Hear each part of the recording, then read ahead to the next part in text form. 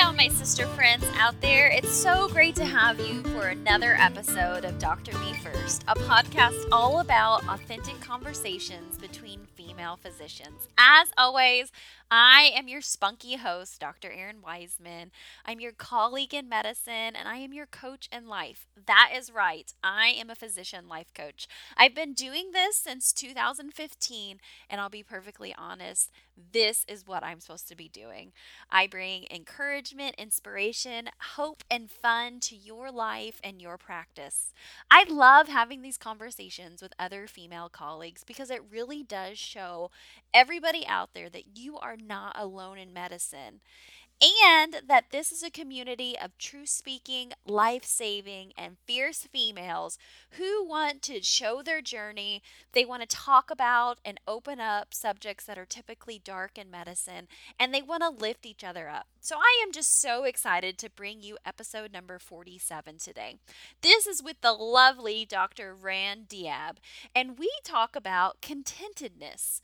She goes in and talks about her career, with her children growing up, and what the next stages of life that she is going through as a female physician. I think you're really going to be intrigued with this, and stick around afterwards for my kick of encouragement. All right, here we go.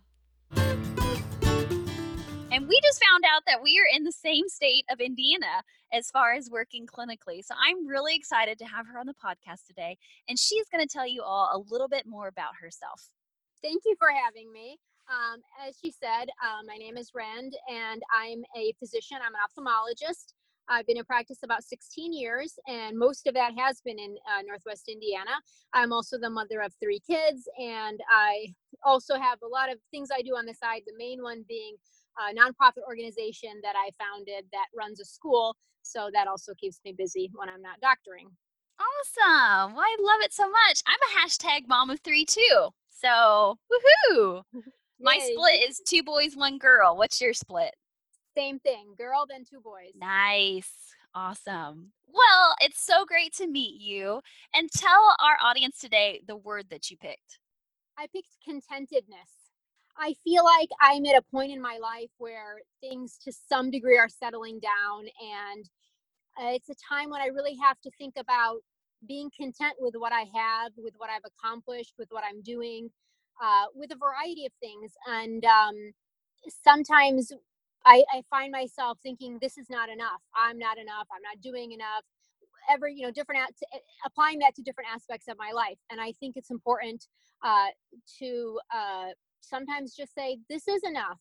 I'm content, or work on being content. Yeah, it's so hard in the moment as we've all always been striving, going, working towards the next thing to like back off and like take a breath and be like, okay, this is now. And like you said, just kind of like embracing the moment with contentment. Yeah, and I think, I'm sure it applies in other fields, but I think in medicine, especially for those of us who did a pretty traditional path like high school, undergrad, med school, residency, straight through, which is what I did.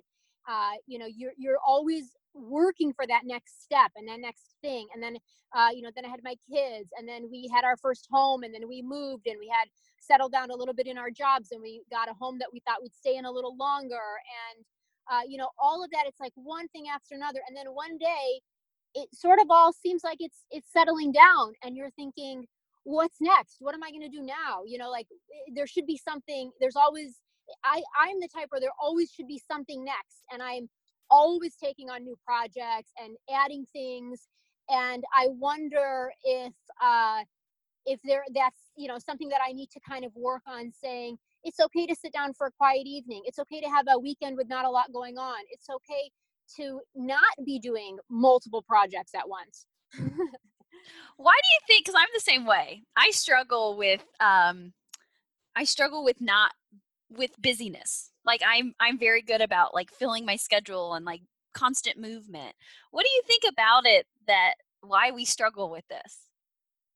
I think sometimes it's hard to just sit with yourself, and it leaves a lot of room for the mind to think about things, and that's supposed to be really good for you, I think, to sit and reflect and have that quiet time. But maybe if we've been so busy for so many years, we're not used to that, and maybe some of us judge ourselves by our accomplishments and by how many things we tick off in a day. So we don't know how to feel good about ourselves when we're not accomplishing in that sort of measurable way. I think you're absolutely right, because it's almost like we lose that ability. So my children are pretty small, and so I'm very much like, when it's the weekend, I want to have a schedule. Like, we have things that we're going to do. And having the third one has really pushed me to learn that sometimes it's just okay to play, like to be on the no plan. But I think you're so Mhm. right with that point, and so valid. We almost get to the point that we're basing the value of our life and what we're worth by what we're doing. Right. And I think, for us as women who are doctors and who are moms, there's so much that we do in that regard with measuring ourselves against our own standards that we've put in our head. And that's not even to mention the external or extrinsic factors. Like if some people, for example, really measure themselves against their peers or their colleagues or their neighbors or their friends. What kind of home do they have? What kind of car do they drive? For me, that's not as big of a pull, and I'm grateful for that because I think that would wear me out. But I'm sure for some people that's also a pull. How does so and so look, and what are they doing, and what are they wearing, and whatever. But for me, it's more. I think I have my own standards that I'm measuring myself against in terms of like if I think I have a little too much free time, I feel like, oh, I can take on a whole nother project, or I'll get an idea, and it's just an idea that I want to do. It's not even like it's not even like I think I'm not good enough just because I have free time, but it's just, there's so much I want to do. Yeah. Because it is amazing, like, when we do sit with ourselves and we're not caught up in the busyness, like, those creative juices start to, like, kick up, and that's kinda fun too, to have that Mhm. experience. But then, like, my inner type A personalities be like, "You don't have to do everything," because as soon as I get a creative idea, then I'm ready to, like, jump on it. So many ideas I've had to let go, and sometimes I lament them, and sometimes I say it's okay. You can't, you can't do everything. Another good idea will come along. Well, and what I tell myself too, because sometimes, I'm always big about carrying like a notebook or post-it note or stuff with me. Or like when I get an idea, I literally used to like jump out of the shower and write it down. And now I've gotten to the point where I'm like, if it's supposed to happen, it will I will rethink of it, or it will come back again, because I was stressing myself out even with that. Yeah, the shower is a great place for that. You get all these great ideas, and as soon as you got dried up and dressed, like they're gone. I can't remember them. One thing my kids love the bath crayons where you can write on the bath walls, not the regular walls, the bath walls. And Yes. I can remember like when I first started my business, I was like writing a business plan on the wall in the shower because like you said, there's something about like warm water and the smell of shampoo that it just gets those juices flowing. Well, tell me more about in your present like season that you're in with your contentment, what that's looking like for you. So now I have my first child has gone to college this year. So that uh, is an interesting change for a lot of the reasons that are obvious, like if they move away or just the fact that it's a big transition. But also, somehow for me, it really brought me back to reflecting on my college experience. Also, because she's going to my alma mater. So I think that really takes you on a trip through memory lane like no other. And then you're reflecting on that and just thinking about how the time passed and different opportunities that came and went, different decisions that you made, and just the process of saying it's okay, maybe I did make some mistakes, or maybe I could have done some things differently or better, but just trying to be happy with what you did accomplish and what you do have and the way your life looks right now. There's all this talk now about writing your own story, and you really cannot go back and rewrite your story, and sometimes that can be hard. It can be a hard thing to accept. You can write your story, differently going from today, maybe to a certain degree. There are some things you just can't change, really, but you can't go back and change the past. And I think this time of transition in my life, where my kids are a little older and I have a little more time, that you don't have as much of the chaos in the home when they're little. You're always distracted by them. and to reflect on my life and how it has shaped up, and the things that I did, and trying to be complete with that and to be happy with that, and to move past sort of reflecting on it to a point where it can sometimes be hard as well.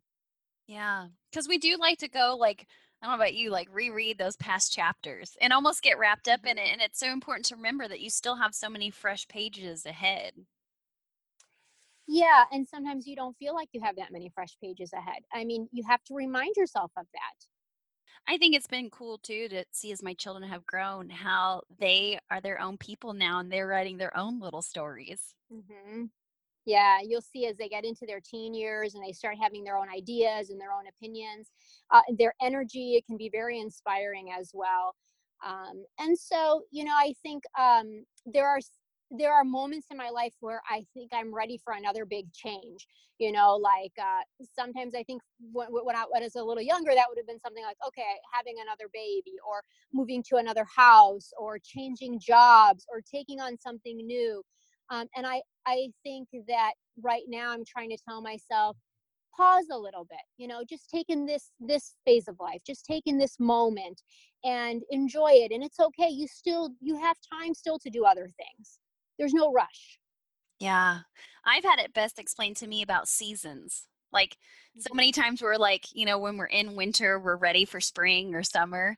And like, we really just need to embrace this season that we're in. Yeah, it's great to plan ahead for what's coming potentially, but you're so right about that. Like, you could miss an entire part of your life by always future planning. I think that's part of what caught me up when I started early in my practice is I kept working towards the future, but I totally missed the present. Exactly. And I think that's why I felt that contentedness is a subject that really relates to us in terms of medicine, because we are always working towards the future. I was the type of kid who, my dad was a doctor. He's retired now, but like I was the type of kid who wanted to be a doctor since I was a kid. And I saw my dad, he was sort of one of those small town doctors that everywhere we went, like at the mall and at a restaurant and at the grocery store, everybody wanted to come and talk to him, and they knew him, his patients, and that sort of thing. And I don't know, I think that influenced me in the idea of, I always wanted to be a doctor since I was a kid. So I was always sort of looking to that next phase of life, working through undergrad to get into med school, and working through med school to get into a residency, and, working through your residency to get into a fellowship, and then to get into a job. And so it's hard to turn that off. And I think that is till this day very challenging for me. Yeah, definitely. Well, you mentioned the non for profit. I'm intrigued and I want to know more about this. Oh, so this is another thing where I didn't know how to just be content, and I was always doing too many things at once. When I finished my residency, I by that time I already had one kid that was almost 4, and another one that was almost born. So a couple 2 to 3 years later, we've moved out of the area where we had trained and got our first jobs, and I put my kids in school.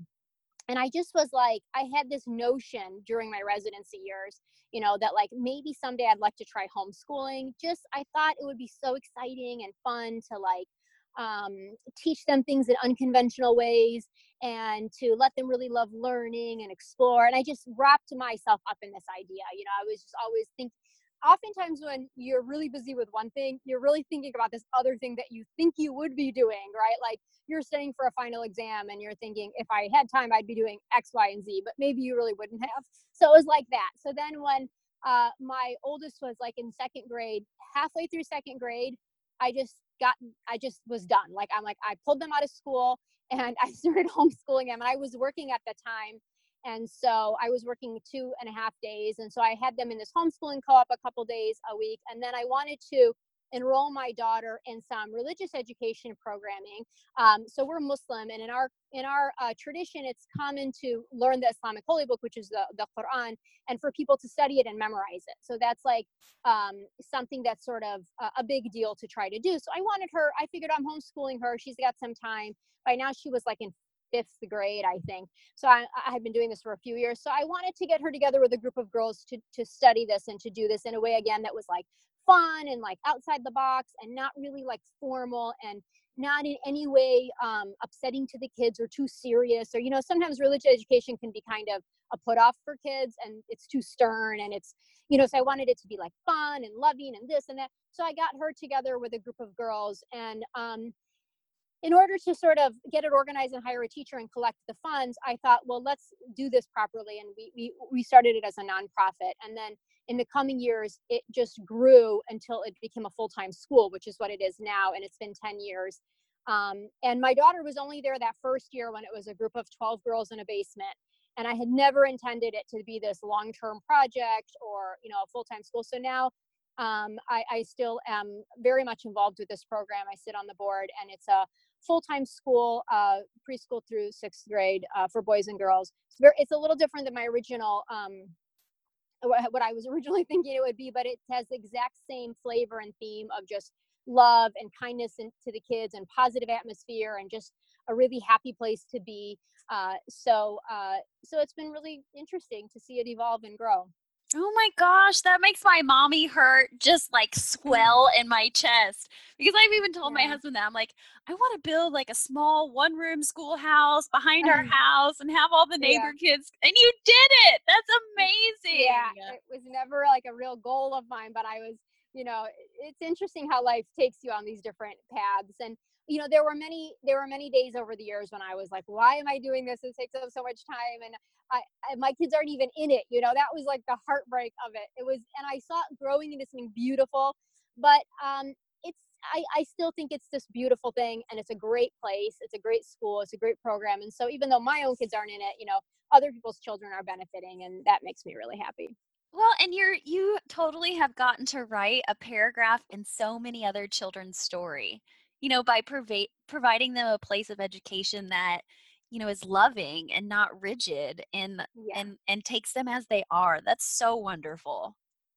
Yeah, and that was the thing from the beginning, because I looked at different things for my daughter, and I didn't want her in a place where she wasn't feeling complete, where she couldn't be herself, where she felt uncomfortable, where anyone made her feel bad about herself, and I just didn't want there to be any kind of sternness or any negative feelings associated with that type of learning, and so I've been grateful that it really did. The person that we hired, the first teacher we hired, is now the principal of the school, and she really shared that philosophy. We were really lucky that we came together in that way. And then there was another mom who I had sort of peripherally known through the homeschooling co-op, who started it with me. And actually, I just had breakfast with her, and we're still working on this together. So the two of us are still very much involved. So it's been a nice process. You develop some really close relationships with other people too. That's wonderful. I love it. And I find it totally inspiring. I know the other women who are listening right now, they're like, hot damn, she's an ophthalmologist and on a school board that she created. I love Yeah. it. Well, if Yeah, it's other good. people hear this and are totally inspired, what's the best way for them to connect with you or get a hold of you? So one way they can connect with me is on Twitter. I'm Randiab MD. That's my Twitter handle. And then I have my own website as well, randiab.com. And so they can find me there as well. I do a little bit of blogging, not a ton, and I do some patient education on there, ophthalmology stuff. And so they can find me there as well. Awesome. And what's the name of the school if you don't care to share it? Carriers of Light. It's in Wheaton, Illinois. Carriers of Light. Perfect. I will have all of that Yeah. in the show notes for everybody who wants to check it Okay. out. And we all need to hang out with you on social media. Well, thank you so much for Yeah. coming to be a guest on Dr. Me First. And again, I am just totally inspired at the work that you're doing. Thanks for having me. It's really a pleasure. I admire your show. Dr. Diab makes a lot of great truth bombs in this conversation where she just brings so much, I think, to the forefront of what we truly need to do to have contentment in our lives. At one point in the conversation, she talks about thinking, am I enough? And I know every single one of us at some point, maybe not today, maybe not yesterday, but at least within the recent past, have thought that exact same thing. Am I enough? Am I big enough? Am I successful enough to do this, to step out, to say what I want to say, or ask for what I want to get? I think it's such an important truth to realize that that never goes away. And the only person who gets to justify your worth, the only person who gets to say yes or no if you are enough, is you. Because you are the one that determines when it's enough and when it's not enough. And so I think that's a really important truth to be like, yes, I am enough. And then what I love to do is encourage my clients to go fact finding. And what I mean by that is so many times we have thoughts in our head and they're just rolling, rolling, rolling, coming past. And too many times we take those thoughts as facts, and they're not. They're just thoughts that have brewed up in our brain. So, what I want you to do is when a thought comes up like, oh, I'm not trained enough to speak on this topic, or I don't know if I can answer this patient's question thoroughly enough, I want you to stop and be like, whoa, what's the facts? What's the evidence on this? Am I a doctor? Yes. Am I trained? Yes. Have I passed all the damn boards and tests and everything that they've wanted me to do so that I can clinically do this? Yes. Have I done multiple years of practice? Yes. Have I interacted with enough case studies to justify this? Yes. That is your fact finding. It's not about the thoughts and feelings that come up with it. It's about finding the true facts and then recreating your thoughts and being like, yes, yes, I am enough. And you know what? When you start doing that, you start taking control of writing your own story, on you writing the narrative on what your life is going to be. And that, my friends, is powerful. Well, I hope this kick of encouragement has been just that, a kick of encouragement for you.